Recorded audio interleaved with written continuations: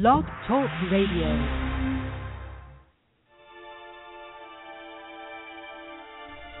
Challenging, thought-provoking, insightful. This is God in Country, the collision of faith and politics, hosted by nationally known speaker, Reverend Dr. Sean Michael Greener. Not your typical Rev. Dr. Sean is a proud military veteran, former law enforcement officer, and founder of the internationally regarded Executive Protection Team. Through counseling, elite life coaching, and national speaking, this ninja pastor tells it like it is. This series is biblically and politically engaged with the pedal to the metal.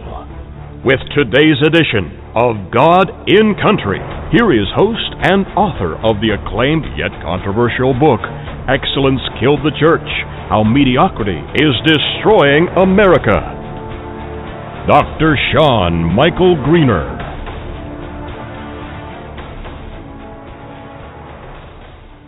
Welcome to another show.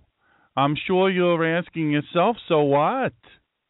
So what, I'm here. What's this guy got to say? Who cares? Who cares about this guy? He's weird anyway, I think. I seen his picture on the internet. He's ugly. He's an ugly person. He's ugly on the inside, too, I bet. That's what I'm guessing anyway. I don't know. What do I know? I'm a liberal and I don't know. Wait a second. You knew there was something wrong, right? He's not a liberal. He's a conservative. He's a real conservative, I think. I like to think so anyway. I don't know. Who knows if he is or he isn't? Who knows? So here you go.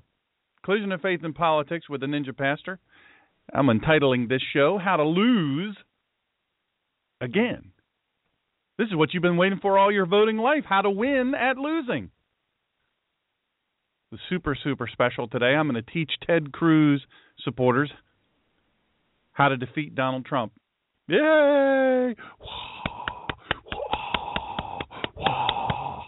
This was a higher dollar show. I'd have actual crowds clapping like the Trump people.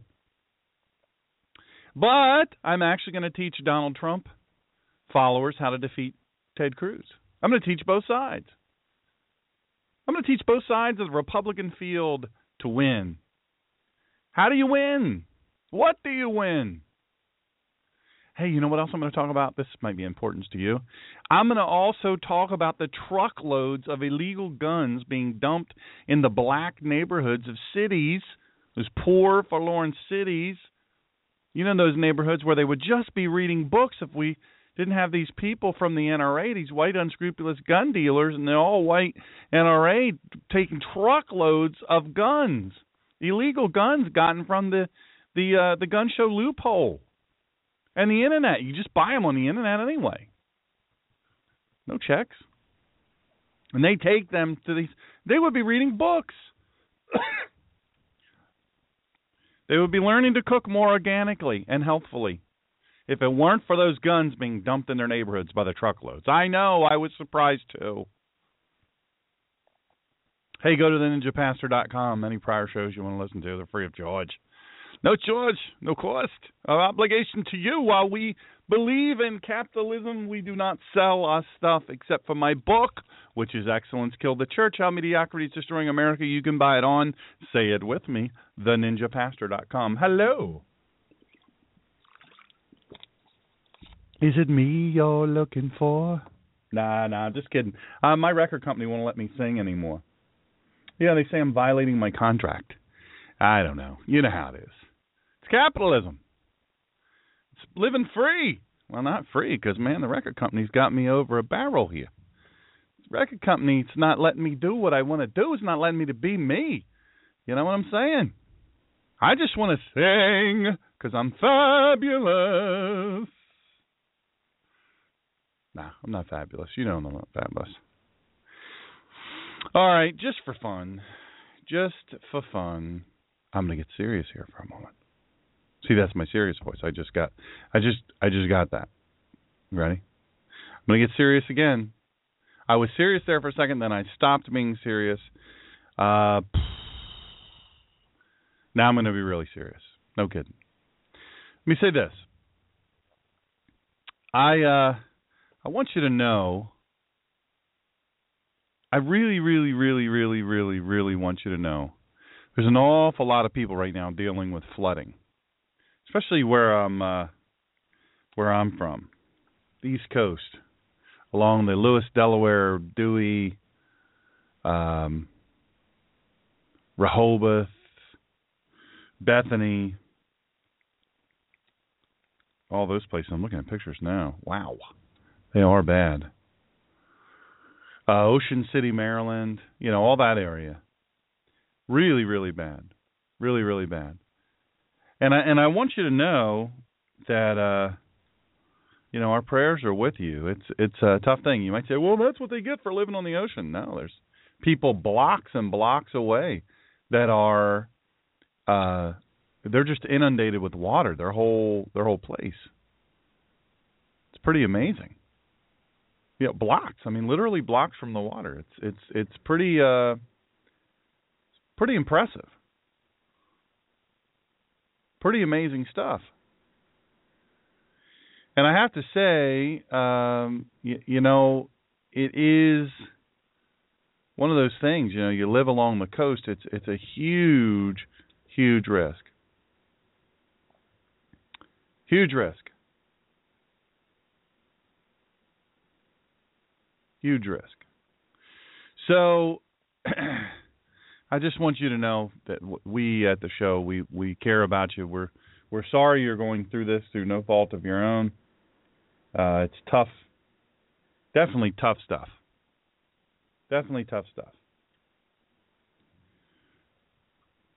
And there's not a lot anybody can really do about it, to be real honest with you. My son Doyle is bringing me a cup of coffee because my throat is so tired and sore. Oh, no, it's tea. I'm sorry, it's special tea. Get what I did there with the word special tea? Did you hear that? It's funny over here. You'd think I was hopped up on cold medicine, wouldn't you? But I'm not. Thank you, Doyle. That's my son Doyle, everybody. Everybody used to think that he was, in fact, Taco Tony. He is not Taco Tony. By the way, you want to know what I really like? I love fish tacos. You ever have these things, fish tacos?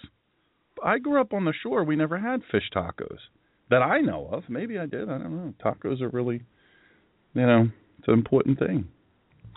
But I love them. I love those fish tacos. They're very good. But can you hear my voice has been like this for I don't know how long? We're gonna wait a little while longer, and if this continues, we're gonna have to go to the doctor, have him take a look and see what's wrong. Maybe it's that I talk too much. You think? Could be. You know why I talk so much? Because I'm fabulous.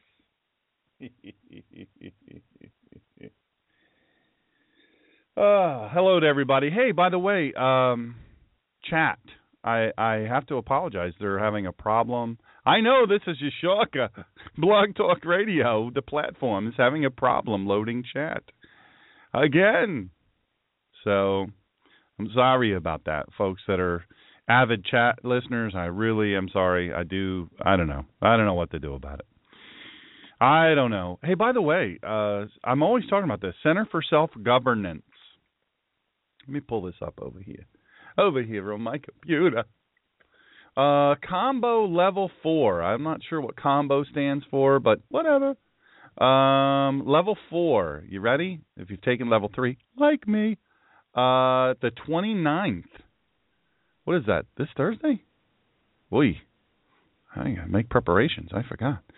Oh, see how you can forget? Good thing I have somebody like me to remind me on the radio. So the Collision Facing Politics. What? So it's at the Mansion. It's just called that, the Mansion in Camden, Delaware. The middle of Delaware, right smack dab in the middle of Delaware. All you have to do, you got to sign up, by the way. Level 4. It's after Level 3. All you have to do is you just have to go to centerforselfgovernance.com and then click on Delaware under register for classes. Boom, drops down. You can sign up. Big deal. But you better do it today so we can get the books out to you. So if you've completed Level 3, that's the one. Now, if you've completed Level 1, Combo Level 2 is going to be at Trinity Logistics in Seaford, Delaware. That's southern Delaware. Same website. That's going to be on the 30th, that very next day. Listen, folks, you're really, really fortunate. That's they're both being taught by Mark Herr, my good friend Mark Herr. Good guy, man. Good guy. I got to find out if he's staying with me. Hey, Michelle, if you're listening, is he staying with me? I don't know. I don't know any of the answers. I just know I'm here. But he's welcome to. He's welcome to stay with us. So Mark Herr, the great Mark Herr, he's been on the show a couple times, 2 or 3 times maybe, and very well received on the standoff out in Oregon. A phenomenal guy, really phenomenal guy, good friend, but really, really one of the greatest patriots I've ever known, and easily one of the best teachers I've ever known. What did I take, level 1 like 6 times? It's not just because I'm stupid. It's also because I'm very interested. So anyway, that's going to be, and they're all day, by the way. The level 4 and I'll bring my books there. I'll sign books if you're a level 3 person, progressing up to level 4. I'll take some books and I'll sign them. They'll instantly be worth half. And then you've got the one for level 2 on the 30th, and 8:30 to 4:30. The level 4 is 9 to 5. Anyway, I digress. You'll hear more about that in a little bit. It's very important. This is important stuff. Seriously. Now, some more important stuff. Some way more important stuff.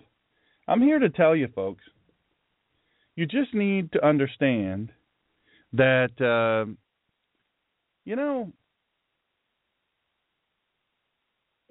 we're free today for the most part, right? We're free. Do you feel free? It's the hot tea.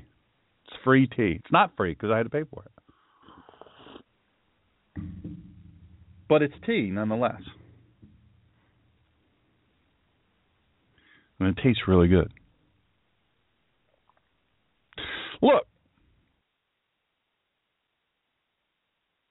you're free. Nobody is oppressing you, for the most part,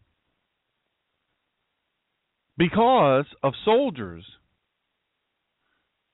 veterans, active duty military, and sadly, the price of freedom, the great, terrible price of freedom. But those who have filled the cemeteries all across America and filled Arlington National Cemetery, their sacrifice. They've left some people behind. Those are called Gold Star families. We need to be thinking about them. This show always reflects upon it. In my left front pocket, I have a coin in my left front pocket that was given to me by another friend of the show, Debbie Lee. She's the mother of Mark Allen Lee, first Navy SEAL killed in Iraq. What we're going to talk about today is high-stakes stuff because ultimately, especially if you've seen the movie 13 Hours, I haven't seen it yet. You believe that? I haven't seen it. I need to go. But in the movie 13 Hours, it talks about Benghazi. People lost their lives there. Real people, good, decent, real people lost their lives in Benghazi, Libya. And Hillary Clinton, presidential candidate, former Secretary of State, Hillary Clinton, she let 4 of our people die and many, many more be severely injured. And you know what she did? She looked at families of the dead at the ramp ceremony right in the face, and she said, we're going to get the person that made that video. We're going to arrest them. She knew right then. It wasn't a video. There was nothing to do with a video. High-stakes stuff, folks. High-stakes stuff. Look, I'm, as I start off here, I'm to just emphasize to you, Hillary for president in 2016. Thank you, Brother Jerry in Pennsylvania. Jerry from Pennsylvania, chiming in. And I'm sorry, the folks in chat, I have no control over the platform. I have no idea why it doesn't work. By the way, next week, hey, I just thought of this. Next week, we're going to have the great Kay Carl. Kay Carl, you've obviously heard, Google him, Kay Carl. He's awesome. Kay Carl Smith of the Frederick Douglass Republican. Unbelievable guy. Unbelievable guy. You want to hear a speaker. Holy moly. And Kay Carl doesn't know this, I don't think, but Kay Carl and I were in Charlotte, North Carolina together. We were at the Democrat National Convention some years ago, And Kay Carl and I sat in my pickup truck and did a radio interview together. I don't even remember what station it was. I don't know who it was. I guess we got a call saying, "Hey, will you guys be on the radio?" And so we did a radio show. It was a national radio show. I just don't remember what it was.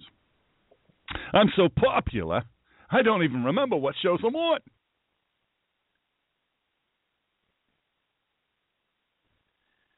Yeah, my buddy Philly Bob says as she's lying to the families of the deceased, she's emailed her family during the attack and saying, "Look, it's a terrorist attack." She called it a terrorist attack. Why? We're going to talk a little bit about why isn't she in prison? As you hear another sip of my tea, it's very good. I know any second now Philly Bob is going to be sending me pictures of food, because I'm sipping tea, talking about how good the tea is. Guess what? I know it's coming. I just know it's coming. To begin today, I think it's very, very essential. We've got to emphasize we live in a country with two political parties, more than any other election before. And really, this is thanks to the phenomenal success of Barack Obama. Look, you can reel back and say, success, what? Success, Barack, what? Yes, success. Look, this neophyte, he's been more successful at undermining the Constitution, quite frankly, the entire United States economy, national security, society and morality than anybody on the left could have ever imagined in less than 7 years. This is truly astonishing. You know that, right? This is astonishing. He's been a raging success. He was single-handedly responsible. History will remember him as being the one who was single-handedly responsible to destroy our nation's healthcare. Listen, Hillary herself, the murderer, she couldn't destroy the nation's healthcare system the way that Hillary tried. She dreamt of this. She only dreamt of this because she couldn't. But I digress. Don't want to go back in the past. Look, more than any election in history, it's essential that the Democrats not win. Look, it comes down to this. I'm going to phrase it like that for you. It is essential that the Democrats not win. You can say, well, I'm not voting for the lesser two evils. By God, I've done that past 100 years. You know why? You know why you've lost the past 150 years? First of all, it's not 150 years. None of you are 150 years old. First of all, stop your line. Hold on. I'm taking another sip here. The madder I get, the more I lose my voice. Man, that's good. That boy could go into making tea as a business. Look, I'm just going to tell you, it is essential that the Democrats not win. You can get mad all you want about the lesser of two evils. You can say, look, hey, I'm tired of it. If so and so gets in, I'm not going to vote. I'm staying at home. We'll talk about that more in a minute. We may yell about that more in a minute. Look, it would be lovely, just so lovely for Republicans to win. Yeah, it would be lovely for Republicans to win, but it is supremely necessary for our freedom and our continued existence. This is not hyperbole, folks. Do you understand what's at stake here? It's not just necessary for our freedom, but it's necessary for our continued existence as a country, the United States of America, that the Democrats lose. Look, I'm saying this to make a point, but it's absolutely true. We will never have the perfect candidate until Yeshua, Jesus Christ himself, runs for office, and I've got a news flash for you. I'm going to save you time and trouble of taking the class. He's not running. He already is the king. But here on earth, we elect presidents in the United States of America. We only have one candidate, and he's not going to be perfect. He or she is not going to be perfect. But you know what? On the right, he's not going to be perfect, and you're going to have to vote for him. Look, I'm a Christian pastor. I hold multiple degrees. Two of the degrees I have, one is a master's in theology from Master's Graduate School of Divinity, and a doctorate in divinity, and it has in theology. Or I have a doctorate in theology. I'm working on a doctorate in divinity. I mean, theology, master's in theology. A master's in theology is, look, you're into the Bible. You're a Bible geek. A doctorate in theology means you're worse than a Bible geek.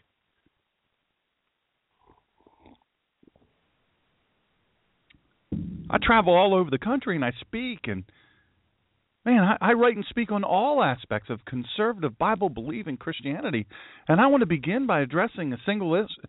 Look, you know what's coming, the single-issue litmus test Christian voters who think they have the luxury of not voting for a candidate who is questionable on pro-life issues.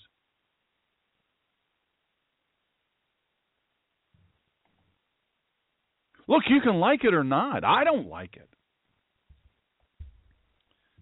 If we were running, let me give you an example. If we were running, I don't know, some putz who was pro-life, just total putz. He's a total putz. No ifs, no ands, or buts. He's total putz. Who's pro-life, and a candidate who is not pro-life, but on every other area the boxes are checked. Guess who I'm voting for? I'm voting for the other guy. I'm not voting for the single-issue litmus test that Christian voters all across the country right now are throwing out there. Now, you might say, I've heard you say before, Dr. Sean, the Ninja Pastor, that if he's not solid on the Second Amendment, you're not voting for him. You're darn right. Because there'll be nothing to fight for. Listen, I'm going to explain to you something. Look how bad they treat us now, and we have guns. How bad do you think they'll treat us if we're unarmed? How bad do you think they're going to treat us if we're unarmed? If we have no way to fight back? Come on, let that settle in a little bit. Let it settle in a little bit. We don't have guns. We can't fight back. It's all changed. Let me just say, do you understand? I'm going to ask you a question. You can answer all at once. I wish we had chat up because I know yesterday's chat. By the way, if you want to listen to yesterday's message, it's 1 hour commercial free. It's right there at theninjapastor.com. It's on iTunes. It's posted there now. Also, if you're at Blog Talk Radio right now, it's in the archive shows, and they're free. They're totally free.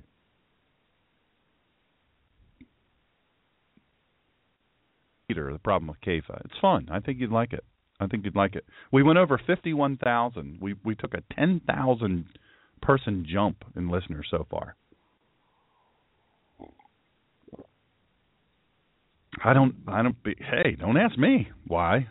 I always can't imagine. I can't believe it when I look at the numbers. I don't know. I just can't believe it. It's got nothing to do with me. It's got everything to do with God. It's got everything to do with there's a hunger out there for somebody that says what's not politically correct, and that includes what's being said about the Bible and living the air quotes Christian life. But you understand that not voting is absolutely a vote for it. Look, in this election, not voting, in this specific election, not voting is a vote for the communist approach to right-to-life issues. You hear that? Do you guys hear that? By the way, you're right, Jerry. Hey, you know what's funny is I say in my message last night that Peter is popular. Peter's my favorite. Kepha, Shimon Kepha is Hebrew, the actual real name for Simon Peter. And Peter is my favorite of the disciples, by the way, the Talmudim. He is popular. But you understand that not voting, you stay at home, you get mad. I don't like those Trump people. I don't like those Cruz people. They're mean. I don't like that Rubio. I don't like that Well, I don't like Kasich. I actually don't like him. I don't like Chris Christie. He's a rhino. I don't think you should talk about people's weight like that, but whatever.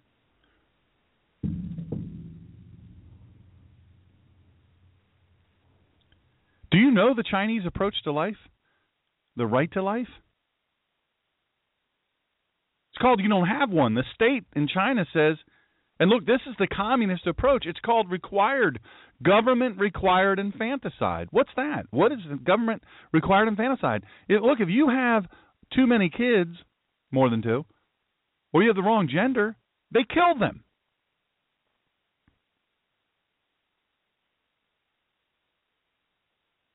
You get that, right? They kill them. In the womb, once they're born, doesn't matter to them. They kill them. Hey, you know what? Okay, well, you say, well, I don't know. I don't connect really well with China. I don't know much about China other than everything's made there. And they're buying up our country, but not for nothing. Here's one better, especially, of course, with Hillary Clinton's connections. What is the Sharia law approach to the right to life issues? What's Sharia? Sharia is the law that governs. That's why people say, when you say, look, I don't like Muslims. I don't want Muslims in our government. I don't want Muslims in our country. I'm going to tell you the truth. I don't.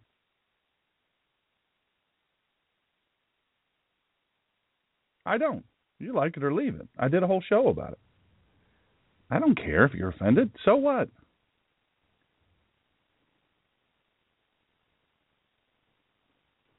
I don't want them in our government. I don't want them in our military. I don't want them in any elected office. I don't want them pumping my gas. I don't want them selling me my gas. I don't want them making me food. I don't want any of that.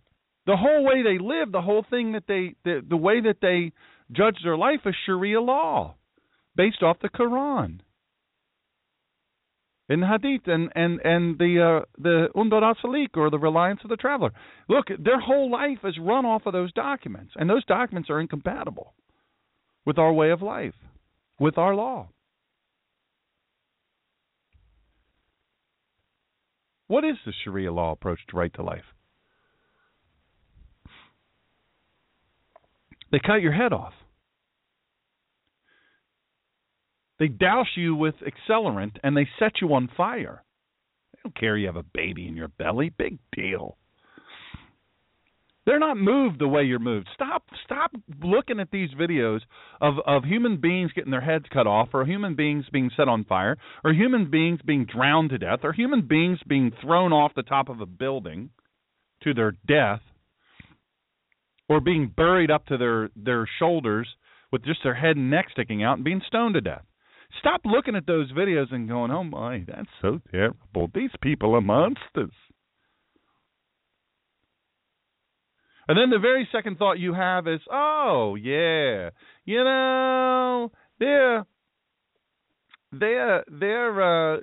we just need somebody to talk to them.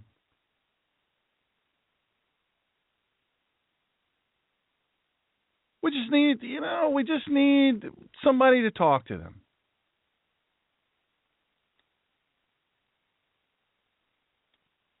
We just need to have a dialogue, find a way to coexist.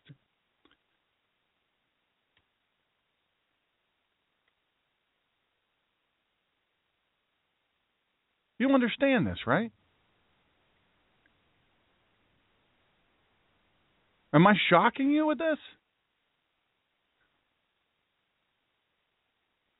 Look, a little bit later, I'm going to tell you. You don't think that their Islam is in America?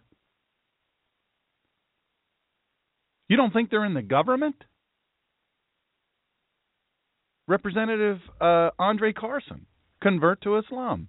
He's appointed to the House Permanent Select Committee on Intelligence. He has extensive ties to Muslim Brothers. You don't think they're here? Come on.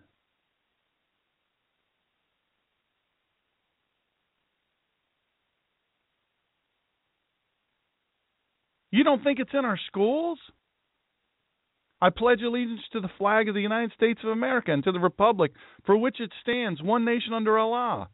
This is the Arabic rendering of the Pledge of Allegiance in Pine Bush High School in New York. It's going to shock you, but in Irving, Texas, first official Sharia law court in the United States. It's a tribunal. Settles civil disputes among the growing Muslim population there.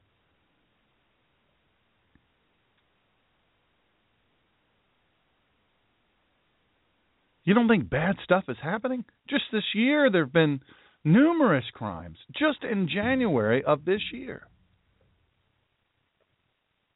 How about January of 2015, January 6th, January 7th, January 9th, January 12th, January 13th, January 14th, all of these things? You don't think it's here, it's here. We're inviting them. But it's not racist. Islam is not a race. It's an ideology. It's a way of living. You want to know, you say the single issue litmus test people, what about the Sharia law approach? You say, well, that'll never happen here. It's happening here now. Wake up. And you know what? I'm going to tell you something. A voter cannot afford to wash their hands of this election. You can't say, that's it. I wash my hands of you. You can't do it.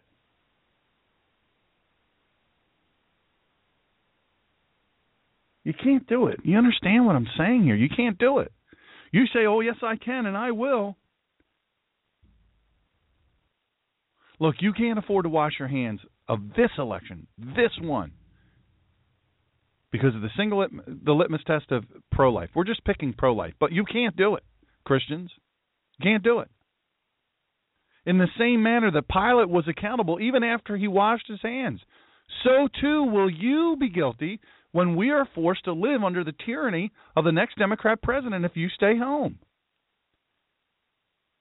Do you get where I'm coming from with this? Are you feeling me on this? Folks, I need you to understand something very, very powerful here. Just like Pilate, Pontius Pilate, just like Pilate, you stay home. You say, you know what? I'm not voting for the lesser of two evils this time. I'm not. Listen, we're going to have to tear it down. You don't know what tearing it down looks like. Some folks have never been in a country where if you don't stand up and go, I'm an American, can you help me? Of course you're going to help me. I'm an American. Look, in other countries, a lot of other country places I've been, they don't care that you're an American. In fact, what are you, an idiot? You're an American. Shut up already. Get out of here. American. Doesn't mean what it used to mean.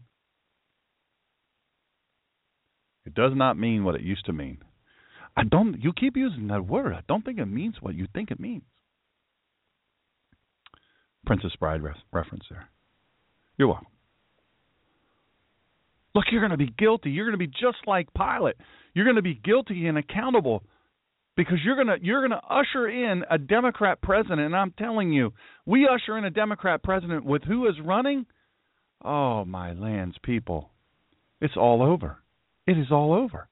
If all Christians, conversely, if all Christians vote for the Republican candidate, I don't care who he or she is, if they vote for the Republican candidate, we're going to win, and our country will at least have the chance to repair some of the damage that's been done.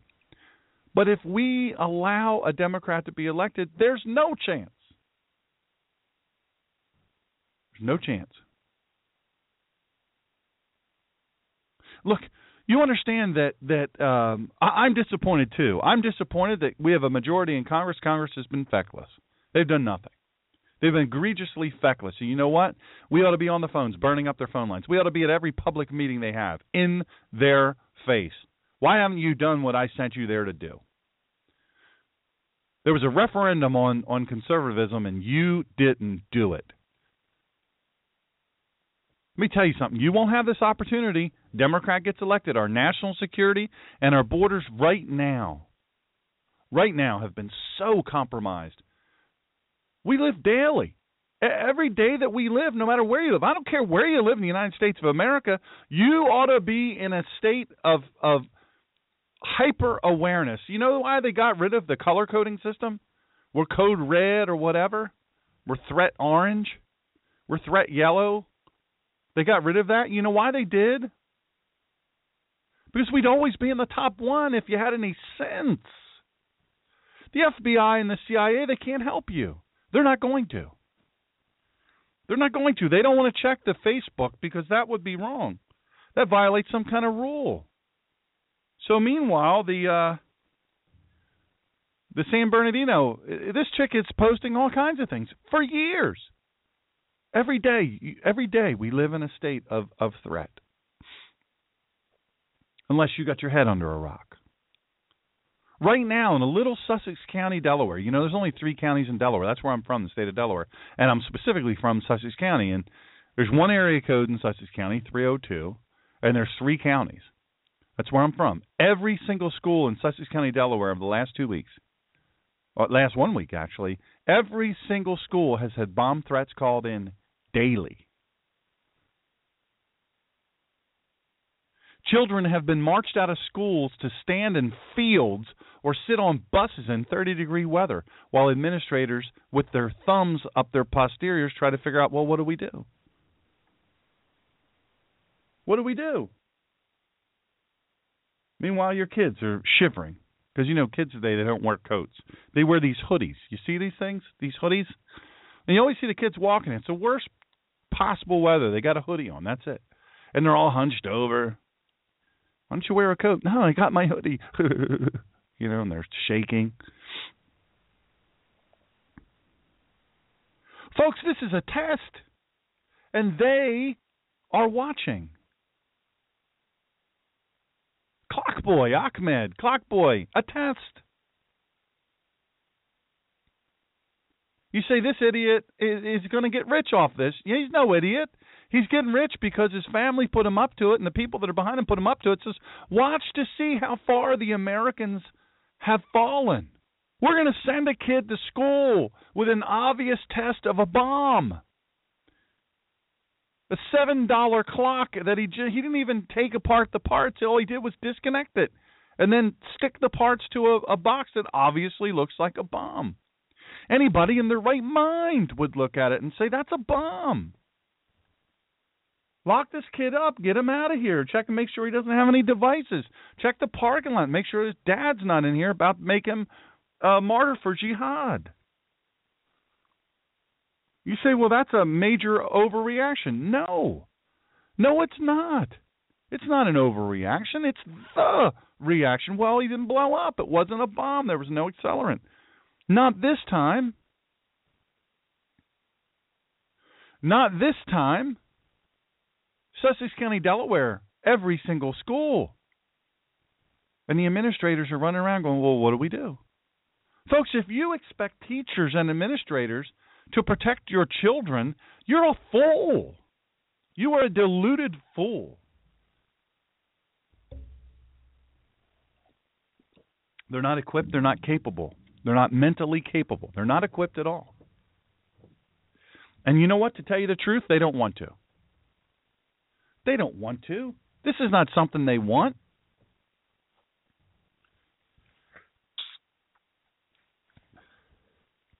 Are you feeling me, folks?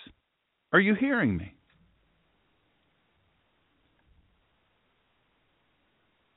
You know what? This is just the beginning.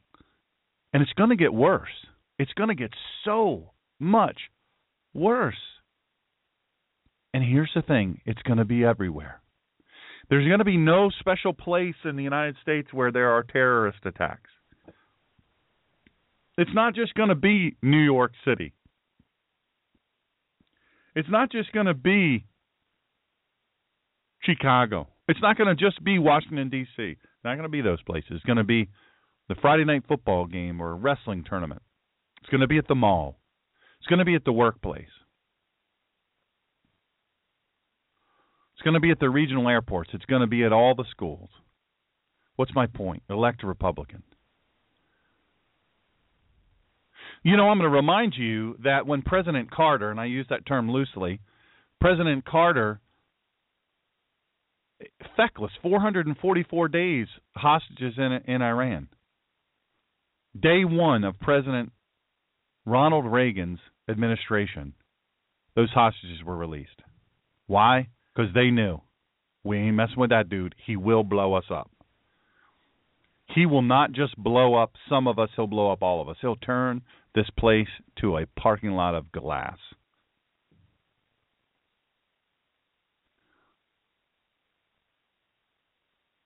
Look, there's no question that Ted Cruz would be a great president. You guys know where I stand on him. He's my guy. I like him. He's a good guy. He's a super good guy. He's brilliant. He's always the smartest guy in the room. You want to learn something, you want to get smarter. Stand next to Ted Cruz and just shut your mouth and listen. He's a smart guy. He's conservative. He truly is conservative. You read stuff out there, not just from Donald Trump people, but also from other people. From people on the left, from people that are uncommitted, from fence sitters. They just sit there and stir stuff up. Yeah, I know all the stuff about the whole, eligibility and all that stuff. Listen, we'll get to that. There's no question. Look, I believe fully and completely that Ted Cruz is our best shot.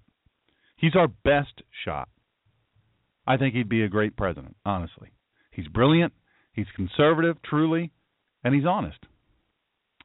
You can throw a bunch of stuff at me. Well, Goldman Sachs, he's part of the establishment. He's a bank, big banks. His wife works there. Can't help where your wife works. Yeah, well, they gave him money in loans. Look, I've protected a whole lot of political people. ExecutiveProtectionTeam.com. I've protected an awful lot of very, very high-profile people, some of the highest-profile people in the world going through elections. And I can tell you, it is a whirlwind. It is a crazy mess. And the Federal Elections Commission has all this stuff that you have to file, and they make it that way on purpose. I'm not absolving him. I don't know what actually happened, but I can tell you this: you can't help where your wife works.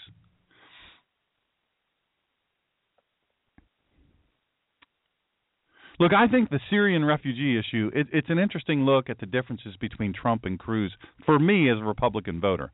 Now, I'm an independent. I'm registered Republican, so I can vote in the primaries, but I'm an actual independent. You say, well, you talk about fence sitters. No. Zell Miller, you remember Zell Miller? If Zell Miller was running for office in my state, I'd vote for him.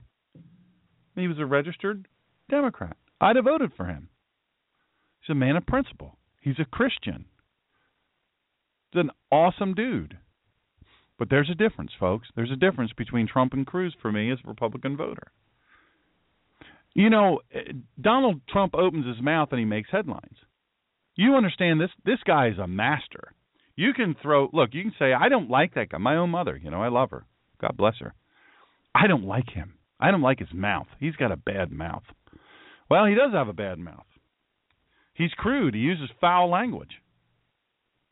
Hey, I haven't been a preacher my whole life. You heard the term cuss like a sailor? Come on. I don't like it either. It's not very presidential, air quotes. But that dude makes headlines. He's not paid for a single, I don't think he's paid for any advertising yet. He's paying for his own campaign out of his own pocket. As it relates, and we're just talking about the Syrian, air quotes, Syrian, because it's not really from Syria, but allegedly, the refugee, air quotes, refugee, they're not really refugees. But you look at that issue alone. Immigration jihad. Friend of the show, Eric Stakelbeck, a great book he wrote. He's been on the show. Immigration jihad. It's not a Syrian refugee issue. You look at that country's decimated. I hate to tell you, I don't care. I don't care. Do I want my people over there dying? For them? No. If these big, bad, tough guys, 18 to 34, military age, incredible physical shape, going over raping everybody, and not just females, but also males, in Europe, they're so tough, why don't they go back and fight for their own country? Well, can't do that.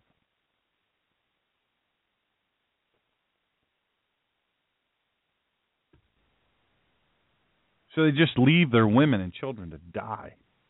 Come on, don't be a sucker. Nothing worse than being stupid. Nothing worse than being a sucker. Nothing worse than being naive, unless you're ugly.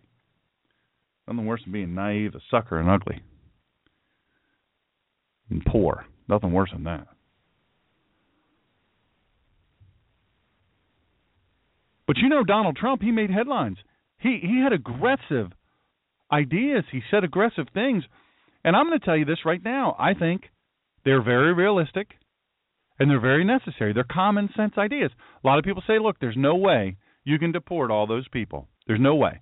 There's no way you can lock down the border. Yes, there is. Yes, there is. Other countries lock down their border. Their borders are just as big and just as long, just as complex than ours. They lock them down. And you know what? They find somebody sneaking over. Guess what they do to them? They shoot them. Oh, you want to climb a fence? Guess what? You're going to climb up and fall down. You say, Sean, you're supposed to be a pastor. How can you say those things? That's what sovereignty is. It's our country. You want to let them, to liken it to your home, you want to let them just go into your home? What are you, a fool? What are you, a wuss? What are you wearing, skinny jeans? You've got to protect your home. That's what your job is. And Donald Trump had aggressive ideas. The Donald. I don't know if you've thought about this, but had they never occurred to anybody else in government? Things like a hold on Muslim immigration until we get our feces together?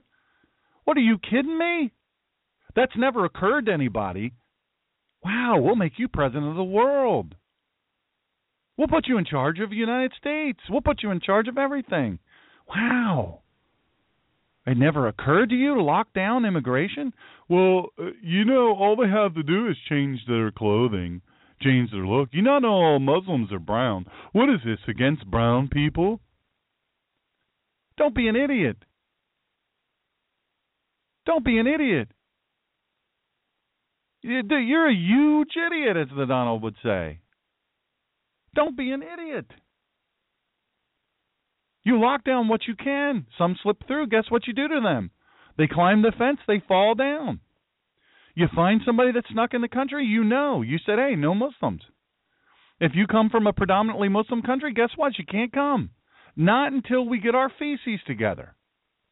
And you know what? I'm going to tell you something. When somebody says something like that, hey, we got to lock this down until our government gets their feces together. That's a leader. That's a leader who is not afraid to say the true things. And you know what? He took the heat. He didn't just take the heat in this country, folks. He took the heat internationally. He didn't just take the heat over here. He didn't just take the heat in New York City or in Chicago or Miami. He took the heat all over the world. Different countries like Canada. Oh, you can't come in here. We're not going to let you into Canada. The UK. I'm sorry, we're not going to elect Donald Trump. We're not going to allow him to come here. We're thinking about banning him. Really? Listen, you're about 2 steps away from being a Muslim country, idiot. Donald Trump acted like a leader, and he said things that are true. He took the heat, not just here, but all over the world. And you know what else? He didn't back down or apologize. Trump didn't nuance. God, I hate that. All the nuancing. I talk about that in my book, Excellence Kill the Church, How Mediocrity is Destroying America. It's not just about church. It's about government. It's about how we live in the world. Nuancing. It's lame. It's weak. Here's another term for you, co-opting the vernacular, walk back. He didn't say he misspoke. You know what the real word for misspoke is? Lied. He didn't lie. He didn't walk it back. He didn't back down. In fact, you know what he did? He tripled down. Donald Trump didn't back down. He showed real actionable ideas, real leadership, and no intimidation was accepted by him. He said, hey, you want to run your mouth? You want to say something? What do I care? You're a jerk. You're a loser. You're a huge loser. People say, that's so rude. It's so crude. We're about to lose our country, our freedom, and even our lives. Do you get it? It's time to stop being so soft. It's time to stop being so weak and whining. That's your soft little feelings, your butthurt feelings. Oh, somebody said something, I hurt my feelings. I unfriend you. It's not how it works. It's not how any of this works. What about on the other side? What did Ted Cruz do? On December 8th, he joined Texas Governor Greg Abbott, who I like, quite frankly, in, I'm going to just say this, calling for new legislation that would establish a nationwide moratorium on the resettlement of any new Syrian refugees and give governors the explicit right to opt out of receiving new refugees in their state. That sounds great. That sounds solid, right? But nothing's changed. It's an announcement about legal action. It's an announcement about litigation. This president doesn't care about the law. This president doesn't care one whit about your feelings as it relates to the law, because the law used to be, you know what you can't do? You can't legally get married if you're the same sex. He doesn't care. What does he care? He doesn't care. I'm going to talk a little bit later about guns. This man doesn't care about your feelings on the Second Amendment or the Constitution. He spits on the Constitution. He doesn't care. You know what senators do? They legislate. You know what legislation is? Making laws. You know what we have enough of already? Laws. Too many. I support Ted Cruz. Don't get me wrong. But you've got people up in Oregon who are standing on the line for freedom. Not just government overreach, but theft of people's land, the killing of their animals. And I must say I'm disappointed. Ted Cruz said, well, hey, look, I'm all for this, addressing your grievances and all that, but you know what? You can't take over a building. You can't take over federal government. That's tyranny. It's time for tyranny. I understand he's running for president. He doesn't feel like he can say those things. But you know what? Ted Cruz says enough things that are controversial. This would be one more thing. But the whole idea of legislation, we got to do new legislation, we got to make new laws. The president of the United States doesn't give a rat's behind about your laws. It means nothing to him. Give governors the right to opt out of receiving new refugees. You set up the National Guard on your borders and you say, oh no. You post them at the airports. You post them at the bus stations. You post them at the borders of your state and you say, no, you're not coming in here. Oh, you want a showdown? Good. Bring your federal troops. Oh, by the way, some of them are our National Guard. Oh, looks like we got a conundrum here. Look, it's solid stuff. Don't get me wrong, but it's legal action. It's more court BS.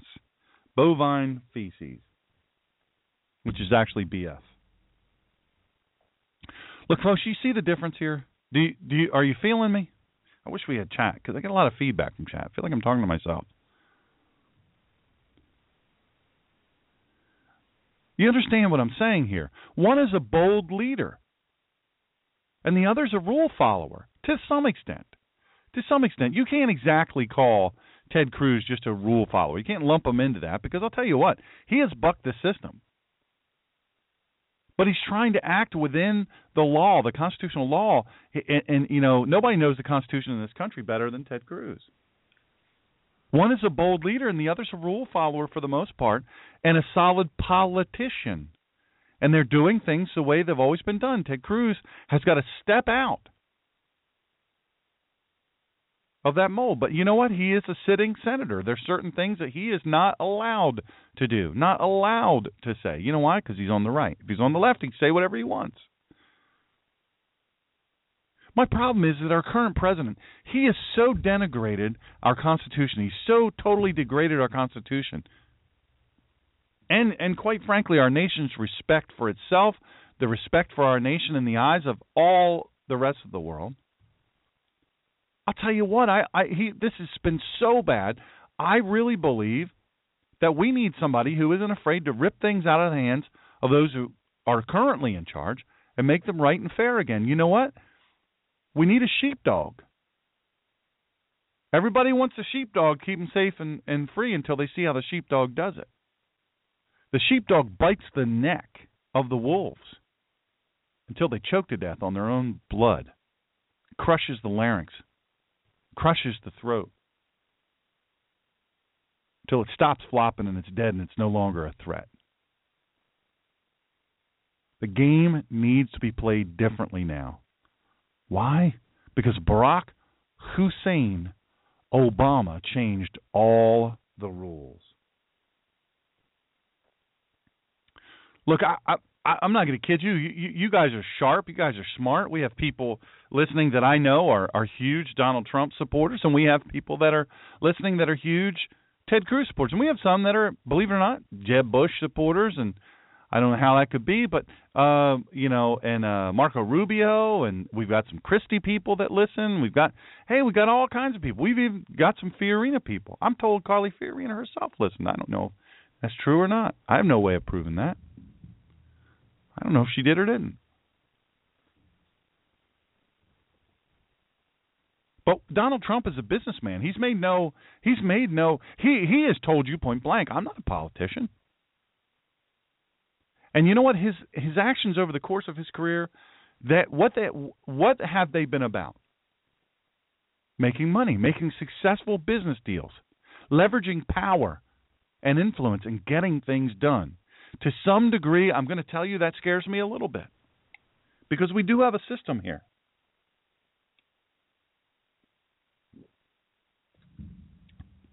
We have a system here. We have ways that are supposed to be done. But you know what?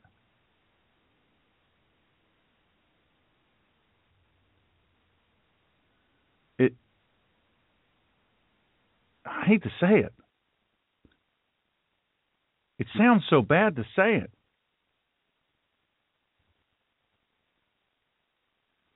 But folks, if we do what we've always done, we're going to get what we've always gotten. Donald Trump is a businessman. His actions over the course of his career make successful business deals, which in turn make money, which in turn hire people, which in turn expand his influence, which in turn expand your benefit because you get to work for him and you get to make money. And you get to pay college bills, and you get to pay off college loans, and you get to support your family. But more importantly, gets things done. And it stands to reason that this emphasis will be on, of his campaign. It's going to be, let's make this country profitable. You say, look, it isn't all about profit. Yes, it is. You know what, people, I'm just going to tell you, you aren't profitable if you aren't free. You are not profitable if you aren't free. You're not making a profit if you're a prisoner of ISIS. If you're paying jizya, you're not profitable. You're just hoping they don't come to your business or your home and cut your throat next. Look, under Hussein Obama, every aspect of our society has been decimated, and it's been made unsuccessful. In fact, American exceptionalism is now it's an embarrassment if you say something like that. It's an embarrassment.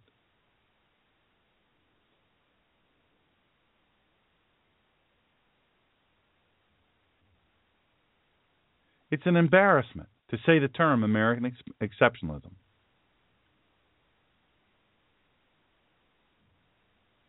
People are embarrassed to say, well, we're the greatest country in the world. You want to live in the best place in the world? You come to America. That's the number one place. But you know what? If you're going to come here, you're going to speak English. You know what else you're going to do? You're going to work. You better have a job and a place to live before you get here. And you know what? You better have been studying English. You know why? Because you speak English here. That's what we do here. You know what poor people can't do? They can't do much for poor people. I never had a poor person sign the front of my check, my paycheck. Never, not one time. Not one time.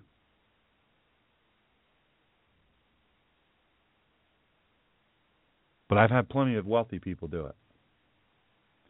My buddy Jerry from Pennsylvania reminds me that wealth is indeed the foundation of charity.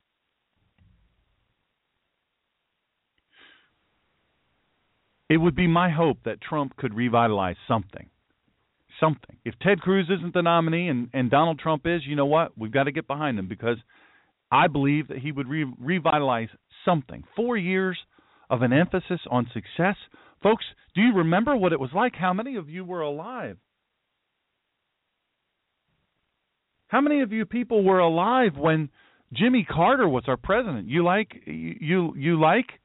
looking back on that? Then what happened after Carter? Country was in a terrible malaise. Interest rates were unsustainable. Taxes were unsustainable. I give you Ronald Reagan. I happened to serve under President Ronald Reagan in the military. And I'm going to tell you something. As Jerry reminds me, free enterprises raise more people's standard of living than all of the charities combined. Ronald Reagan. He did that for America. Success.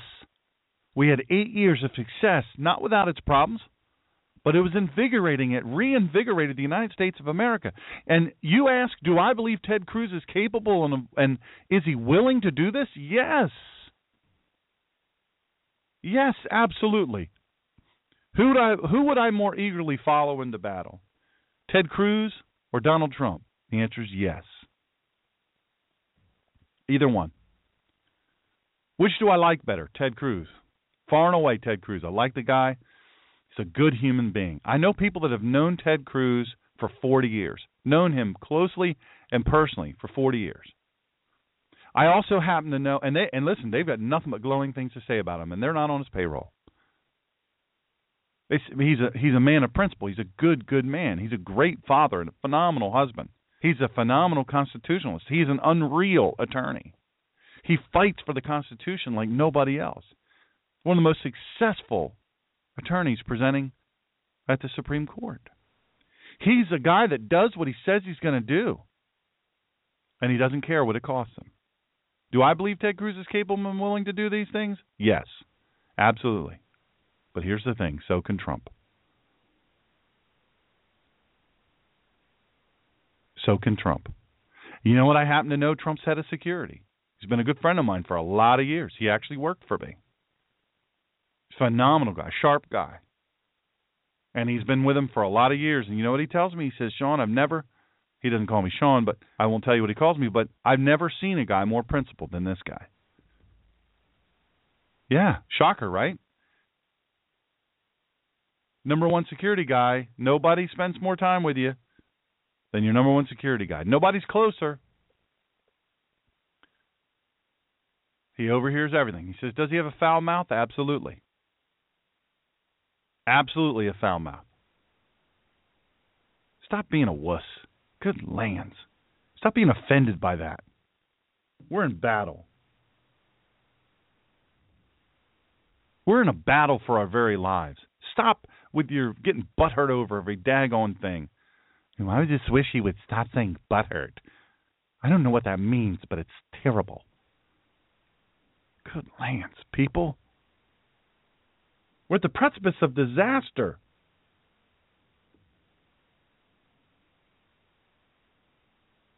Utter and complete disaster, and you're getting all butthurt over me saying butthurt. You're more offended over that than you are of a Barack Hussein Obama or a murderer running for office or a socialist.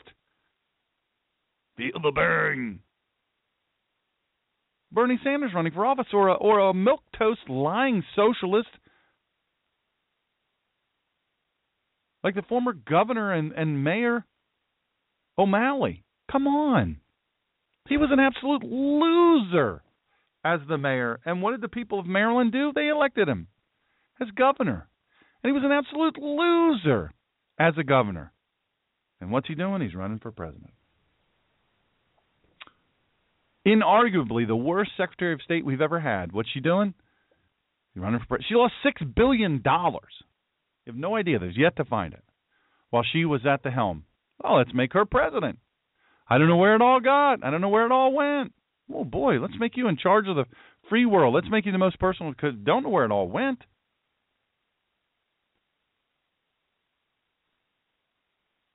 I believe Ted Cruz is capable and willing. Absolutely. I believe Donald Trump is capable and willing. Absolutely. But what happens among the folks on the supposed right, the supposed Republicans? I'll tell you what happens. Trump people bash Cruz. The fluffy, soft conservatives say through their tears, I unfriend you. Cruz people, they bash Trump. The Trump people, like their brash and crude leaders, say, screw you. We're winners. And you know what winners do? Winners win. And you know what non-Trump and Cruz Republicans do? Ones that aren't for either one of them, they bash both of them. Look at them idiots fight it out. But here's the more important question. What do liberals do? What do liberals do? Liberals sit quietly, vaping, while we set fire to our own homes. How do we do that? Our accelerant is treating each other like jerks. Then what do the liberals do? They get out their non-GMO, fair trade, organic, sustainably farmed marshmallows, their vegan hot dogs, and they roast their sustenance on the fires we set upon our own futures. Worse yet, the future of our country. Oh, you don't think we can ruin it all? Oh, you think that this is an unending thing? This run we have called the United States of America, the Stars and Stripes, the red, white, and blue, you think there's no way we can wreck it? I give you Rome. I give you the Mayans. I give you Europe. Europe is in flames. And you know what? Europe did it to themselves. You don't think we can wreck it? You got another thing coming. We'll be right back.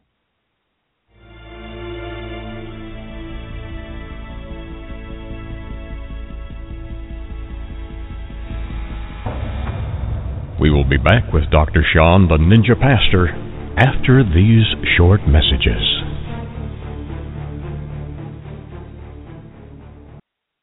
Hey, Happy Warriors, this is the Ninja Pastor here. Listen, keepers of the Republic, people who care about the future of this country, if that's you, and you're not the you that just wants to talk about it, just do Facebook posts, just do Twitter, but I mean, you really want to do something, you really want to make a difference, you're called a keeper of the Republic. Our founders clearly detailed that we, the people, would keep our Republic if we participated in our own governance. Self-governance, let me tell you what, requires education, participation, sacrifice, and determination, and the belief that you can make a difference. Look, you got to do something, but what is something? As I said, Facebook posts, they won't save the Republic. Neither will rallies or voter drives. It goes way deeper. And if you truly want to do something of value that is also effective, the question is, are you willing? Listen, you can go to centerforselfgovernance.com or you can go to facebook.com/God and Country Radio. There's a link there for a Center of Self-Governance. All you do is click there. While you're there at facebook.com/God and Country Radio, click on like and sign up, and you'll have all these links immediately available to you. Super, super easy. And I can help arrange courses for you in the Northeast and elsewhere. You got to do it. You say, I got to do something. I want to do something. This is the something. This is the something really big. This is the secret sauce. You got to ask yourself some tough questions. Do you really have what it takes? Do you really have what it takes to help save this country? Do you really want to save the country? Have you given up already? Then here's the really, really tough question. Am I worth the blood and treasure already sacrificed for liberty and freedom? Am I worth the acres of crosses in Arlington, Virginia, and towns across America? Soldiers who gave everything, committed everything to our freedom. How do you do it? Go to my Facebook page, facebook.com/God and Country Radio, and then click on the link to this, Center for Self-Governance. It'll be right there. You want to do something? This is your something. Hey, Happy Warriors, this is the Ninja Pastor here. Please, this is very important. If you could, follow and subscribe this show. You know what? My statistics for this show don't count unless you are a subscriber or a follower.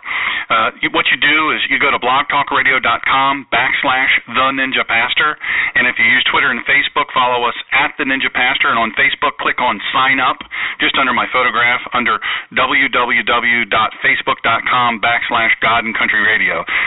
Subscribers, you get notifications first of all of our shows anywhere we're appearing, and it's all free. Nobody steals your information.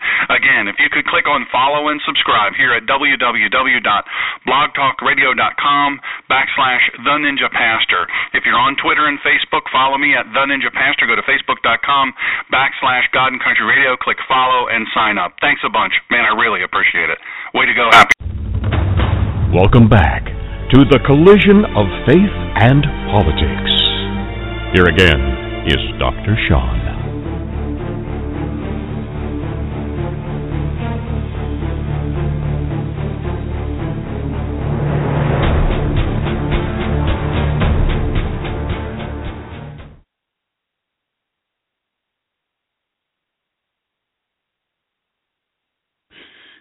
Hey, welcome back.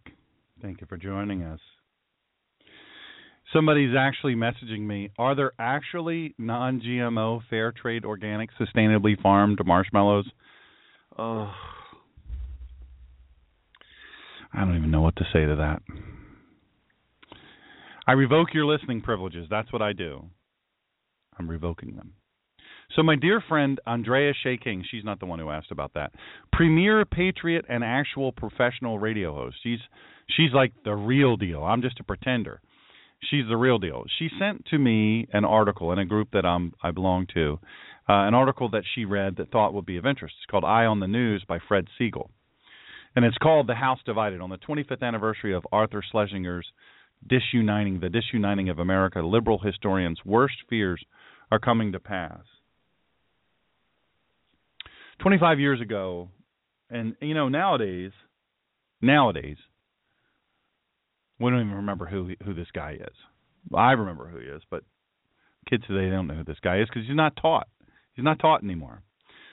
Arthur M. Schlesinger Jr., premier historian of the 20th century, America's liberalism, highbrow courtier to the Kennedys, and gray eminence of the Kennedy would-be successors, published The Disuniting of America, Reflections on a Multicultural Society. The Schlesinger of the 1950s idolized Adlai Stevenson, whose professorial demeanor endeared him to academia. Academic expert was, as Schlesinger understood it, the key to the American future. But in the wake of the Black Power movement, feminism, and the anti-Enlightenment postmodernism, quota-driven academia in the late 1980s lost its national rationalist moorings. Both lament and warning, the disuniting of America reflected a Schlesinger disconcerted by the rise within overwhelmingly liberal academia of multiculturalism and political correctness, the linked solvents of American identity. Well before the evils of Western achievement were written into the catechism of college courses, cultural pluralism, not white supremacy, had become the American norm. Multiculturalism displaced a hyphenated Americanism, which, this is how it goes, in which we spoke of Italian Americans, Irish Americans, and eventually African Americans as the norm. Pluralism assumed that Americans shared a common identity, even as they retained ancestral attachments. The problem was that supposed multiculturalists were often ethnocentric separatists. In the manner of the recent National Book Award winner Ta-Nehisi Coates, who, in Schlesinger's words, see little in the Western heritage other than Western crimes. Their mood was one of divesting Americans of their sinful European heritage and inheritance, and seeking redemptive infusions from non-Western cultures. Further, Schlesinger understood that academic debates about what should be taught could be readily translated into the program of the Democratic Party. The self-ghettoizing of black history or women's history, noted respected literary critic Frank Kermode in 1992, presages a more general social fragmentation and endangers the precious ideal of political unity and ethnic diversity. The connection between political correctness and the doctrine of multiculturalism is integral. PC proscribes upon debate. Instead, in classic communist fashion, it judges an argument on the basis of the interests it serves. Schlesinger clung to a traditional notion of truth. There is surely no reason for Western civilization to have guilt trips laid upon it by champions of cultures based on despotism, superstition, tribalism, and fanaticism. In this regard, the Afrocentrists are especially absurd. The West needs no lectures on the superiority of those Sun people who sustained slavery till Western imperialism abolished it and sustain it to this day in Mauritania and the Sudan. You guys understand, let me just interrupt myself. You understand, the only place slavery is being legally pushed is in Mauritania and Sudan. This is today. This is happening today. You can have slaves there. Newsflash, they're all black. There's a new kind of slavery that ISIS and Islam is doing, sex slavery and all of those types of slavery. Folks, we're actually going to have an expert on the sexual slavery epidemic, really an epidemic, coming on as soon as she's ready. She's doing a lot of speaking and writing and stuff like that right now, but as soon as she's ready, she's going to come on and talk about that. But look, the places, the West, we abolished it. They were fine in Africa. They were fine. Hey, well, this is what we do. We enslave our own people. Why not? Why not? On numerous campuses today, back to the article, the once lionized Schlesinger's words would today be condemned as hate speech. Worse yet, Schlesinger saw the malign consequences of a black nationalism that strives to separate African Americans from an increasingly colorblind mainstream. He wanly notes that if some Kliegel of the Ku Klux Klan wanted to devise an educational curriculum for the specific purpose of handicapping and disabling black Americans, he would not be likely to come up with anything more diabolically effective than Afrocentrism. Look, this book has its failings. Schlesinger tries too hard to discern a comparable quest for correctness on the right. He fails. Similarly, the celebrated historian who had spent much of the late 60s lambasting the white ethnic working class tries to equate the passing revival of heightened ethnic consciousness with black nationalism. He makes much of the 1974 Ethnic Heritage Act, a symbolic piece of legislation with scant consequences. But Schlesinger also reached for a touch of optimism. I believe, he wrote, that the campaign against common sense would fail, and to buttress his point from the left, he cited my old mentor, Irving Howe, the venerable socialist and storyteller of ideas, to speak on behalf of Western civilization, warts and all. The situation of our universities, I am confident, Schlesinger writes, will soon right itself once the great silent majority of professors cry, enough, challenging what they know to be voguish blather. Shaken by the right's ability to speak in terms of American commonalities, the left, Schlesinger insisted, cannot base itself on identity groups. For a time, it seemed that Schlesinger's optimism might be justified. The collapse of communism looked to have put to an end the expeditions into utopia. Then, the Clinton presidential years seemed to staunch the drift into academic insanity. Alan Sokal's expose, a hoax whereby a physicist claimed to deconstruct gravity, was published by Social Text, a postmodernist magazine, which took him as being in earnest. The Sokal caper made the front page of the New York Times. It was hard to see how postmodernists could shake off this fiasco. Further, two of the heroes of postmodernism, Martin Heidegger and Paul de Man, were exposed as Nazi sympathizers. Articles lamented that postmodernism no longer seemed fresh and innovative. And a few literary critics, most notably Terry Eagleton, distanced themselves from the reigning academic fashion. But there was never a shout of enough from academia, which seemed, on the contrary, to have developed an unsatiable appetite for infantile exhibitionism. With few exceptions, faculties had no desire to distance themselves from campus hijinks. The Clinton years proved to be a mere interregnum. It turned out that the collapse of political and economic communism paved the way for cultural Marxism that took hold in the universities. I talk about this in my book. Excellence Killed the Church, How Mediocrity is Destroying America. You can get it at theninjapastor.com. TheNinjaPastor.com, also on Amazon.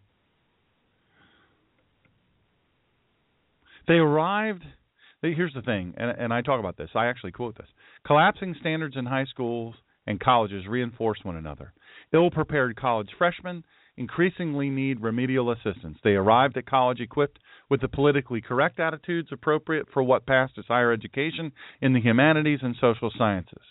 They left with their attitudes reinforced. Likewise, academia increasingly marginalized or repelled students with less politically correct views. The 60s-born faculty repeatedly replicated itself. Last year, when Brandeis University disinvited as graduation speaker the famed and formidable Ayaan Hirsi Ali, an outspoken critic of Muslim suppression of women, not a single faculty member rose to defend her. As the faculty became increasingly uniform in its outlook, power passed to students who were treated as precious consumers. At the same time, academic administrators, now outnumbering the faculty, aimed for a stress-free atmosphere on campus. Colleges across the country replaced their classes on American history with therapy sessions about diversity that demanded not just orthodox thinking, but orthodox speaking and feelings as well. Attempts to upend free speech in order to protect group rights has produced a rash of campus hoaxes. Under pressure from feminist ideologues, a man, explains David Frum, shifted from a demographic category to an accusation. Men accused of rape were denied elementary civil liberties in order to propitiate the gender activists. Civil liberties, wrote Harvard professor Henry Louis Gates, by the way, friend of the president, are regarded as a chief obstacle to civil rights. The call for safe spaces, free of challenging arguments, produced a Club Med ambiance. Nursery school side literary critic Camille Paglia, only half sarcastically, had become the model for college. Students today, Paglia explained in 2015, are utterly uninformed. And colleges are responsible for the lack of intellectual discourse in America. I've encountered these graduates of Harvard, Yale, and the University of Pennsylvania and Princeton. I've encountered them in the media and the people in their 30s. Some of them, their minds are like jello. They know nothing. They've not been trained in history. They have absolutely no structure to their minds, and their emotions are unfixed. The banality of contemporary cultural criticism of academia, the absolute collapse of any kind of intellectual discourse in the United States, is a result of these colleges, which should have been the best, instead of having retracted into caretaking. The whole thing is about approved social positions and a kind of misty love of humanity without any direct knowledge of history or economics or anthropology. In sum, explains former Harvard President Larry Summers, there's a kind of creeping totalitarianism on college campuses. Barack Hussein Obama, product of the PC University, is the most polarizing president since Richard Nixon. Obama has reinforced, which side are you on? Hyperpartisanship of the campuses, which is spreading beyond the campus. Ordinary working Americans are bullied by bureaucrats who were, as Glenn Reynolds puts it, credentialized in college without being educated. These preening bureaucrats are the ideal instruments of government overreach. They impose their ideological agenda in the name of racial, gender, and environmental equity, not to mention obscure IRS rules. And working Americans are forced to pay for a now vast population of unemployed but subsidized Americans of working age, even as new immigrants, legal and illegal, undercut their wages. Meanwhile, college graduates educated in victim studies weaponize what they've learned and go to work in the aggrievement industry. The rhetoric of multiculturalism, feared Schlesinger, placed the American Republic in serious trouble. Somehow, even as they've spent the last 30 years insisting on the fundamental differences between people, multiculturalists are surprised at the rise of white nationalism that feeds into the support of Donald Trump. Trump replays the extremism of Hussein Obama. Trump and Obama have been drawn into a seesaw dynamic in which each plays off the excesses of the other. Trump speaks to the frustration and anger of the people, whose wages have stagnated as government bureaucracy has grown dramatically more intrusive. Trump is a peculiar spokesman for that honor-driven egalitarianism that Walter Russell Mead describes as the Jacksonian America. Our ruling class, writes Angelo Codevella, has created protected classes of Americans defined by race, sex, age, disability, origin, religion, and now homosexuality and perhaps Islam, whose members have privileges that outsiders do not. By doing so, they have shattered the principle of equality, the bedrock of the rule of law. Ruling class insiders use these officious classifications to harass their socio-political opponents. Worse yet, Obama's reaction to the San Bernardino terror attack has been largely to bemoan supposed Islamophobia. And folks, there's no need for evidence. All you have to do is claim it. Jim Webb would have been a better spokesman for Jacksonian America. Trump's big city guy. He's a big city guy with a big mouth who made his money from casinos and TV shows, and he went bankrupt twice. His appeal lies in his brashness, his willingness to violate politically correct conventions that are widely despised. It was said in mistaken defense of Joe McCarthy that, unlike the liberals, he at least understood that the communists were our enemies. True enough. True enough. But as Obama understands, liberals dined out for decades on the insanities of McCarthyism. Obama hopes that Trump will serve the same purpose. It's been said of Trump that at least he understands that the southern border needs to be closed, and at least he knows that the Syrian refugees are not, as Obama pontificated, all widows and orphans. Trump, we hear, understands that the deal with Iran boosts Iranian support for terrorism. It's all well and good to suggest in a flight of realism that the Sunnis and Shia should feel free to kill each other. This is what Trump seems not to understand, is that Bashar al-Assad, the Iranian-backed ruler of the Syrian rump state, is the chief recruiter of Sunnis of ISIS. Trump, like McCarthy, gets some things right, but in a manner that will pay dividends to his critics. What rankles most among workaday white Americans is that even as their incomes and their life expectancies decline, even as the protections promised in the 14th Amendment are eviscerated in favor of a new minority in favor of new minority carve-outs, they are accused of benefiting from white privilege. The rise of Ferguson's Michael Brown and Baltimore's Freddie Gray, the first a thug, the second a small-time drug dealer, as black icons of white oppression, exemplify the perversions of Obama's America.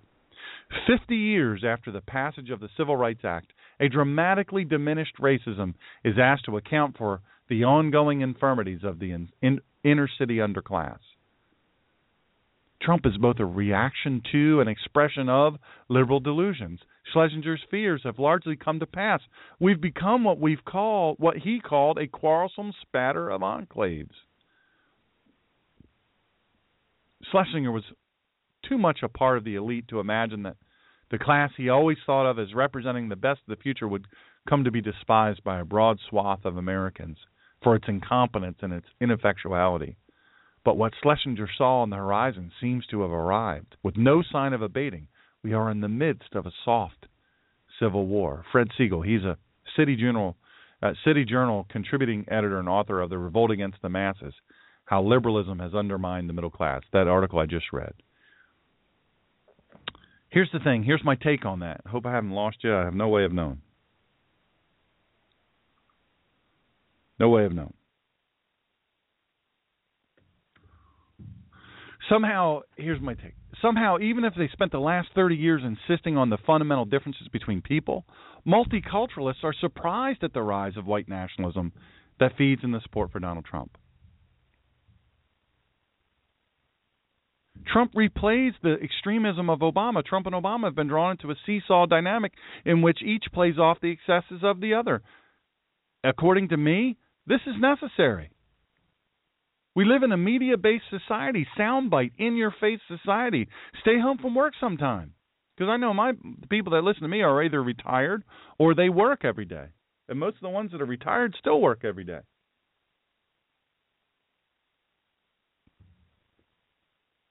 Watch daytime TV. Each hour rolls into the next. Jerry Springer, to Maury, to Oprah.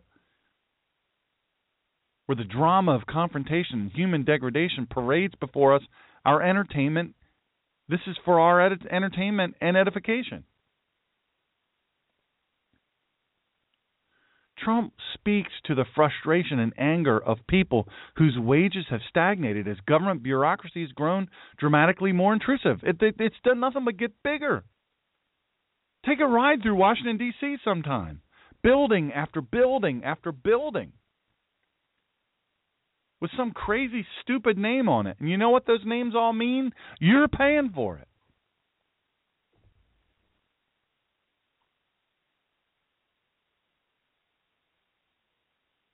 You're paying for it. You know, the article talked about how Trump's a big city guy with a big mouth that made his money from casinos and TV shows, went bankrupt twice. Well, that's not entirely true. He's also a guy from a very solid family, and they made their fortune in real estate. It was their family business. And you know what? He didn't just stay in that. He went on to master the world of entertainment. Donald Trump. The number one show from nothing.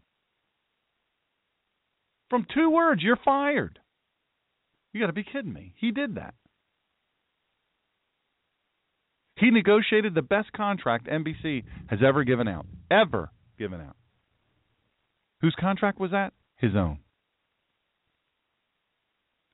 He's an international businessman who's been able to negotiate and make things happen on a scale that Barack Hussein Obama can only read about. Trump's not a community organizer who found some mentors who thought they could fashion him into something that they could use. Communist mentors. I think his appeal lies in his brashness, his willingness to violate politically correct conventions that are widely despised. I think the guy's got it right. I think the writer of the article, Fred Siegel's got it right. I think he's accurate. It's interesting to me that now it's now brash to state the truth without reservation and to call bull feces on people who are clearly lying or stupid. Here's the thing. Here's the thing I'm going to say to you, and some of you are going to be offended by this. But, you know, I like that Ted Cruz calls people liars. I like that he called Mitch McConnell a liar. I like that he called people on his own side a liar. I like that he calls the president a liar. I like that Wilson, during the State of the Union, called the president of the United States a liar. Why? Because he's a liar. And I like that Donald Trump calls people liars, and I like that he calls them stupid, because they're stupid. Millions of Americans are left scratching their heads as we open our doors to terrorists. And we shrink our own economy. And nobody in power in all those big buildings in Washington, D.C. seem to acknowledge that they see the things that we see every day.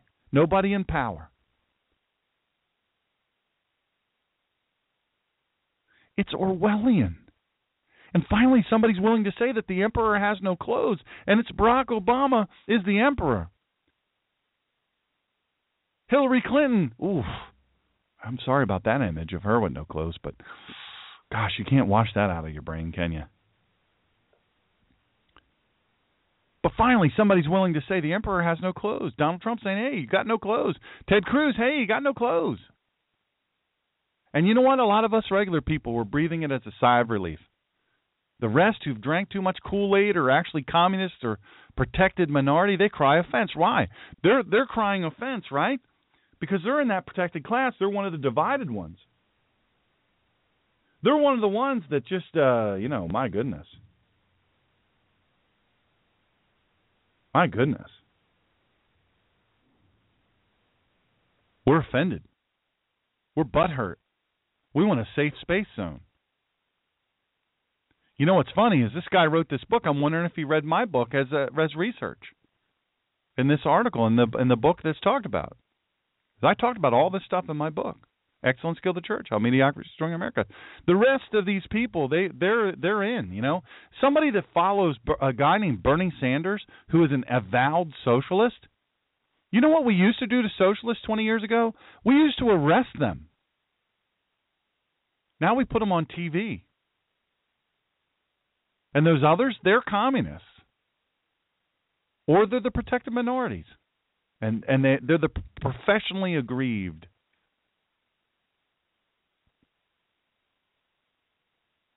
You know, I talked about in the article how it says, well, the author of the article talked about the mistaken defense of Joe McCarthy, that unlike the liberals, he at least understood that the communists were the enemies.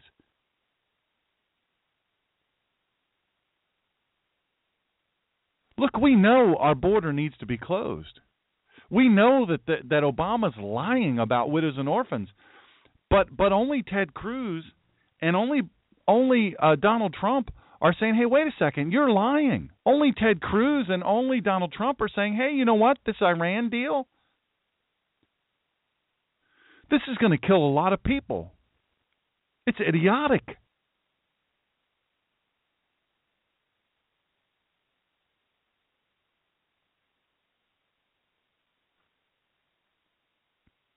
Somebody's got to say these things. Amen? Are you listening? Amen? Somebody's got to say these things. Somebody has got to say the truth. You know, platitudes and positive self-talk, that's all well and good to make you feel good, but what if it's not true? As the great Jim Rohn, may God rest his soul, said, every day in every way I'm getting better. I'm improving. That sounds nice, but what if it's not true? Somebody's got to say the truth. Why? Because they're true. Remember the truth? Do you remember the truth? Remember when we actually looked at problems and acknowledged them and said, hey, this has got to be fixed. Let's fix it.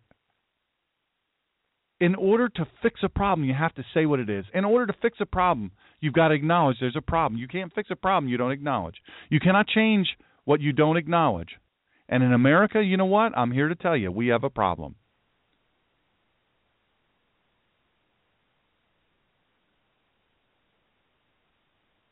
I said this in the article. What rankles most among workaday white Americans is that even as their incomes and life expectancies decline, and even as their protections promised in the 14th Amendment are eviscerated in favor of the new minority carve-outs, they're accused of benefiting from white privilege. I'm tired of being told that I'm somehow white privileged. I don't feel it. I don't feel any white privilege, but we're being told, and you know what it does? Good black people and good white people end up at odds with each other because some of bovine feces that's been foisted upon us to make us weaker. Will you tell me a good white cop and six good white and black cops can be fired and be put on trial? Michael Brown, the thug criminal in Ferguson, Missouri, and Baltimore's Freddie Gray, drug dealer, whack job. Now they're black icons of white oppression.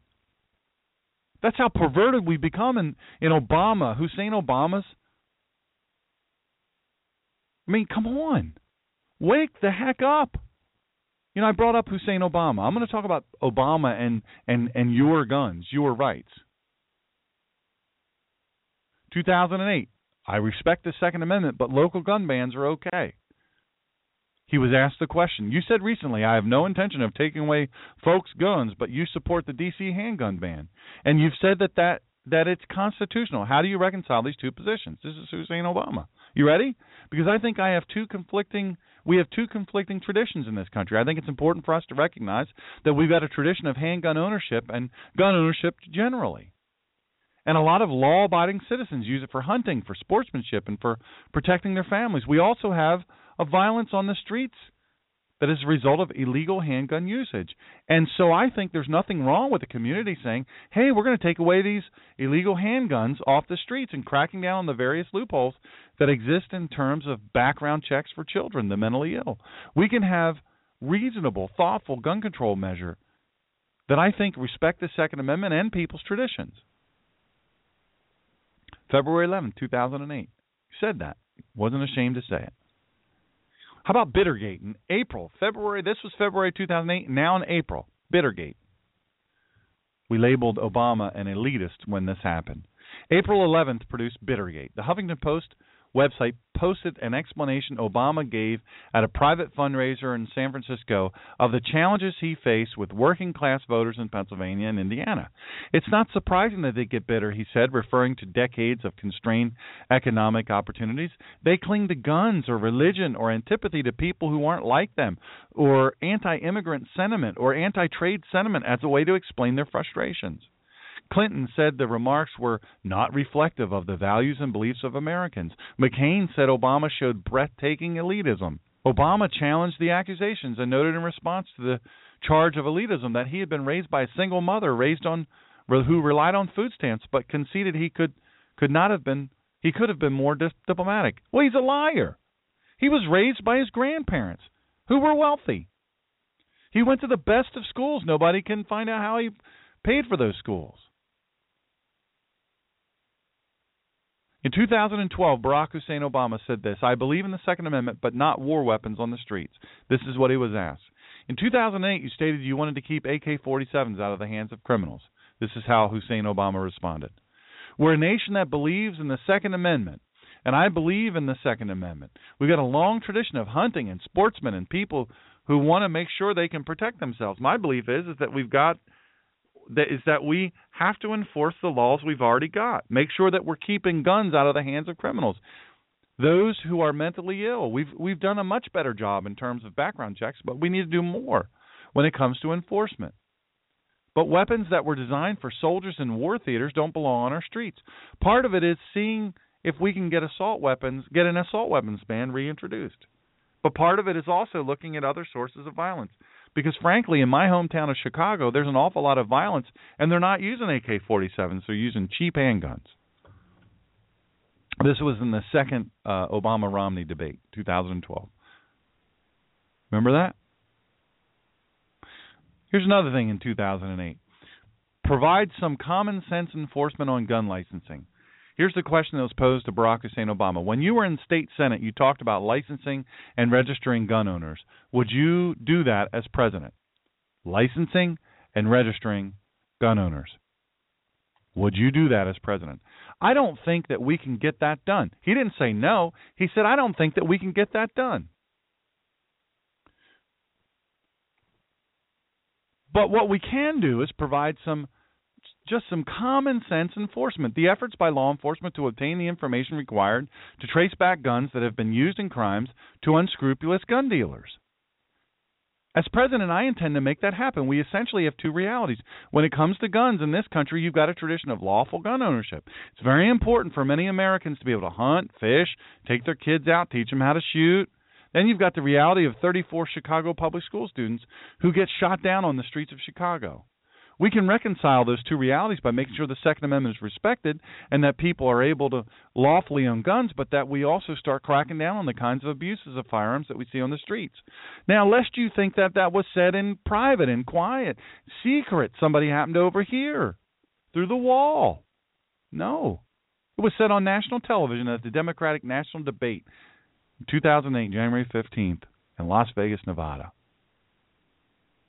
Well, here you go. I told you in my advertising for today's show, we're going to stop unscrupulous gun dealers from dumping guns in our cities. Here's the question he was asked. How would you address gun violence that continues to be the number one cause of death among African American men? Well, you know, when the massacre happened at Virginia Tech, I think all of us were grief-stricken and shocked by the carnage. But in this year alone in Chicago, we've had 34 public school students gunned down and killed. And for the most part, there has been silence. We know what to do. We've got to enforce the gun laws that are on the books. We've got to make sure that unscrupulous gun dealers aren't loading up vans and dumping guns in our communities because we know they're not made in our communities. There aren't any gun manufacturers here right in the middle of Detroit, but what we also have to do is to make sure that we change our politics so that we care just as much about those 30-some children in Chicago who've been shot as we do the children of Virginia Tech. That's a mindset that we have to have in the White House, and we don't have it right now. Let me just tell you, I'm so freaking mad I can't even, do I have any tea left? No. I told you I was going to tell you about this, and this is not secret, what he said. We've got to make sure that unscrupulous gun dealers aren't loading up vans and dumping guns in our communities, in other words, black communities, in other words, white gun dealers, because we know they're not made in our communities. Look, black people don't make guns. Black people don't sell guns. No, we're just trying to read books and get educated and get healthy. He seems to care when he's in front of a bunch of black people about the 30-some, now it's upwards of 40 and 50, children, black kids in Chicago, and they're not kids in Chicago. They're black males between the age of 17 and 35 who are shooting themselves and shooting each other and shooting up whoever else is in the way over drugs, money, and power. It isn't because they can't get a job at McDonald's. They'd never take that job anyway. It isn't because they haven't been given opportunities or books or food for free or a place to live. They've been given that anyway. It's not because they can't use a cell phone. They've been given that anyway. Free education, free food, free phone, free internet, everything free. And he ends his statement, we have a mindset that we have to have in the White House, and we don't have it right now. Let me just tell you something. You know why he's comparing Virginia Tech, the Virginia Tech shooting, because it was mostly white kids that got shot. This was at the 2007 NAACP Presidential Primary Forum, July 12, 2007. He didn't say it secretly. This is all stuff that you could know before the election. Are you listening? Are there actually people loading up vans with guns and dropping them off in the underprivileged, the underserved areas of Chicago and other cities across America? If yes, is it possible? I'm just going to ask you if this is true. I want to know. Look, if this is true, if the President of the United States is not a freaking liar full of bovine feces, then help me know something. Help me know something. Come on and help me know something. How do I find those vans? How do I put this on my calendar, the dates and times when they're going to be in these communities? I'm going to follow those vans, and I'm going to pick up these free guns. How does somebody not say to him, "You're a freaking liar, Barack Hussein Obama. You're a liar"? Look, these people he was talking to at the NAACP Presidential Primary Forum, they knew he was a liar. They live in those. Oh, wait, no, I'm sorry. The heads of the NAACP and the bigwigs, they don't live in those communities. No, they talk like they do, but guess what? They don't. They live in white communities. They live in white communities. They live in highbrow places. But they talk about it as though they live there. Barack Obama talks about it as though he grew up on the mean streets. He didn't grow up on any mean streets. All these people at this as presidential primary forum knew he was a freaking liar. They knew he was. They knew it. They absolutely knew he was a liar. But you know what? It advances their cause, so let's keep lying. Oh, don't shut the guy up. People are listening. Let him keep lying. Why not? We're going to get us some stuff. I just want to know. Somebody put this calendar event in iCalendar and send it to me. Invite me. I'll accept it. What day and what time and what community. I will be there with my pickup truck to pick up some of these guns. I will take them off your hands. If I could just get them on my calendar, just send it to me. Copy me. I need to know when those times are so I can get me some free guns. I want to get some. And look, this ought to tell you what an idiot the man was. Look, the people that voted for him, how they could not know what a just a raging idiot this man was and is how does an unscrupulous gun dealer make money doing this? Doesn't say that he sold the guns. Says that the vans. We got to make sure that unscrupulous gun dealers aren't loading up vans and dumping guns in our communities. It's a non sequitur. It's a non-starter. It's not happening. You know what we know is going into vans and coming to the communities? Food that's paid for by somebody else. Books that are paid for by somebody else. Clothes that are paid for by somebody else. Heating fuel that's paid for by somebody else. Obama phones paid for by somebody else. That's what we know is being dropped off there. Not guns. Not van loads of guns.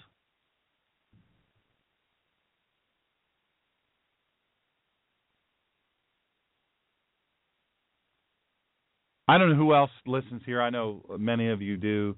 Many of you do have, you do concealed carry. I'm a big fan. You know that, of course. I've carried professionally since 1983. I'm a big fan of concealed carry. In 2007, Obama voted for a bill in the Illinois Senate. This is a public bill, okay? This was not a secret. Voted for a bill in the Illinois Senate that allowed retired law enforcement officers to carry concealed weapons. If there was any issue on which Obama rarely deviated, it's gun control. He was the most strident candidate when it came to enforcing and expanding gun control laws. So this vote jumped out as inconsistent. So when he was queried about the vote, he said, "I didn't find that vote surprising. I am consistently on record and will continue to be on record as opposing concealed carry. This was a narrow exception in which exceptional circumstances where a retired police officer might find himself vulnerable as a consequence of the work he has previously done and has been trained extensively in the proper use of firearms. It wasn't until a few weeks later that another theory came forward about the uncharacteristic vote. Obama was battling with his GOP opponent to win the endorsement of the Fraternal Order of Police."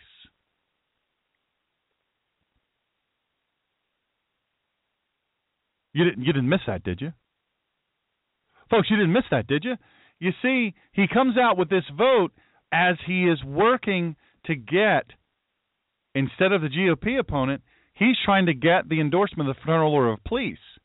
Oh, I'm pro-gun. In fact, I'm so pro-gun, I'm going to give national licensing to retired police officers. You can carry your gun concealed. No problem. All you got to do is do annual training. You're good to go. I have lots of retired police officer friends that take advantage of it.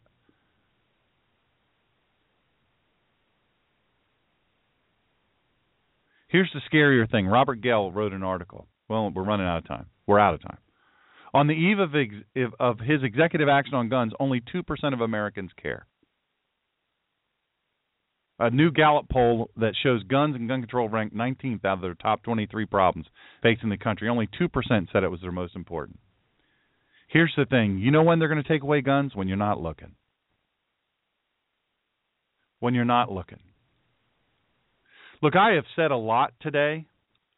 This show was very, very full of very powerful stuff. Every bit of it true.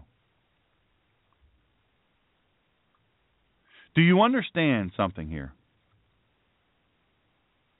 Folks, you keep fighting back and forth.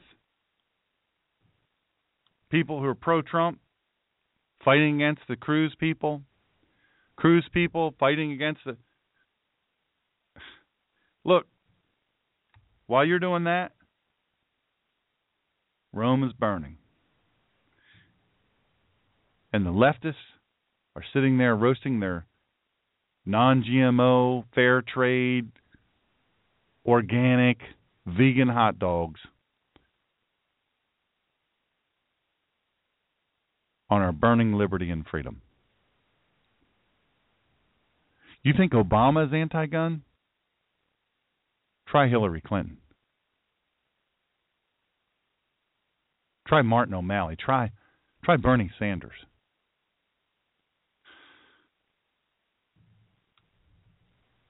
I got a news flash, folks.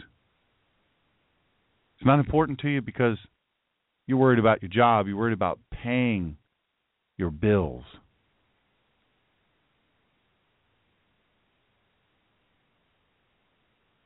You got to stop fighting with each other. I told you that I was going to teach you how Donald Trump can defeat Ted Cruz. Keep yelling. Keep saying stuff. Keep doing stuff. Have all the Trump supporters defriending their Cruz friends. You know what's going to happen? One of the two is going to be nominated as our nominee. One of the two. It's one of them. Then what happens? I'll tell you what happens. The people that were disenfranchised, the people that took their toys and went home, said, that's it, I'm not voting for that guy. I've gotten in a fight with my friends, my brother, my sister, whoever. I'm not voting for him. Screw you. I never liked you anyway. Guess what happens? They don't vote. I promise you I teach you how Donald Trump defeats Ted Cruz and how Ted Cruz defeats Donald Trump.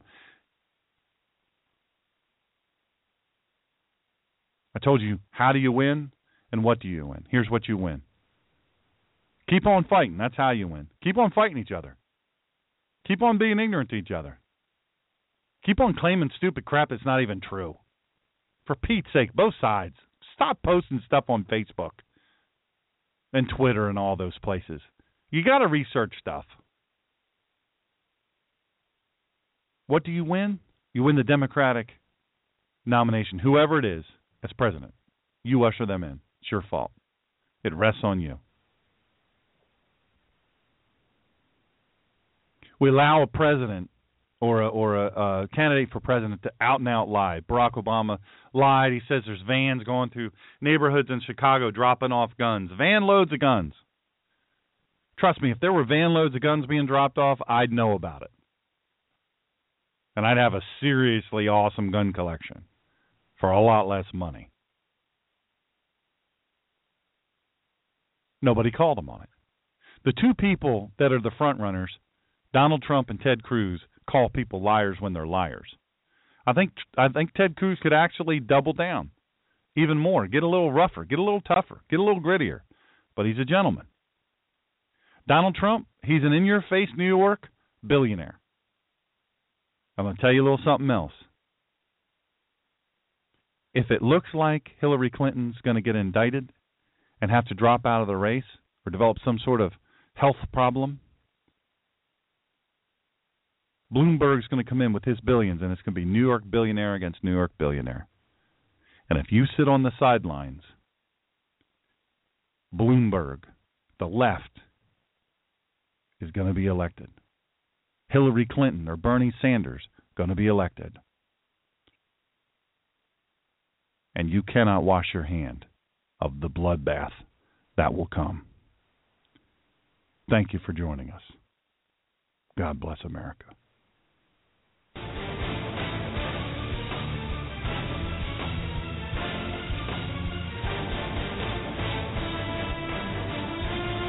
Join us next time for the collision of faith and politics. And please follow this show at www.blogtalkradio.com/The Ninja Pastor.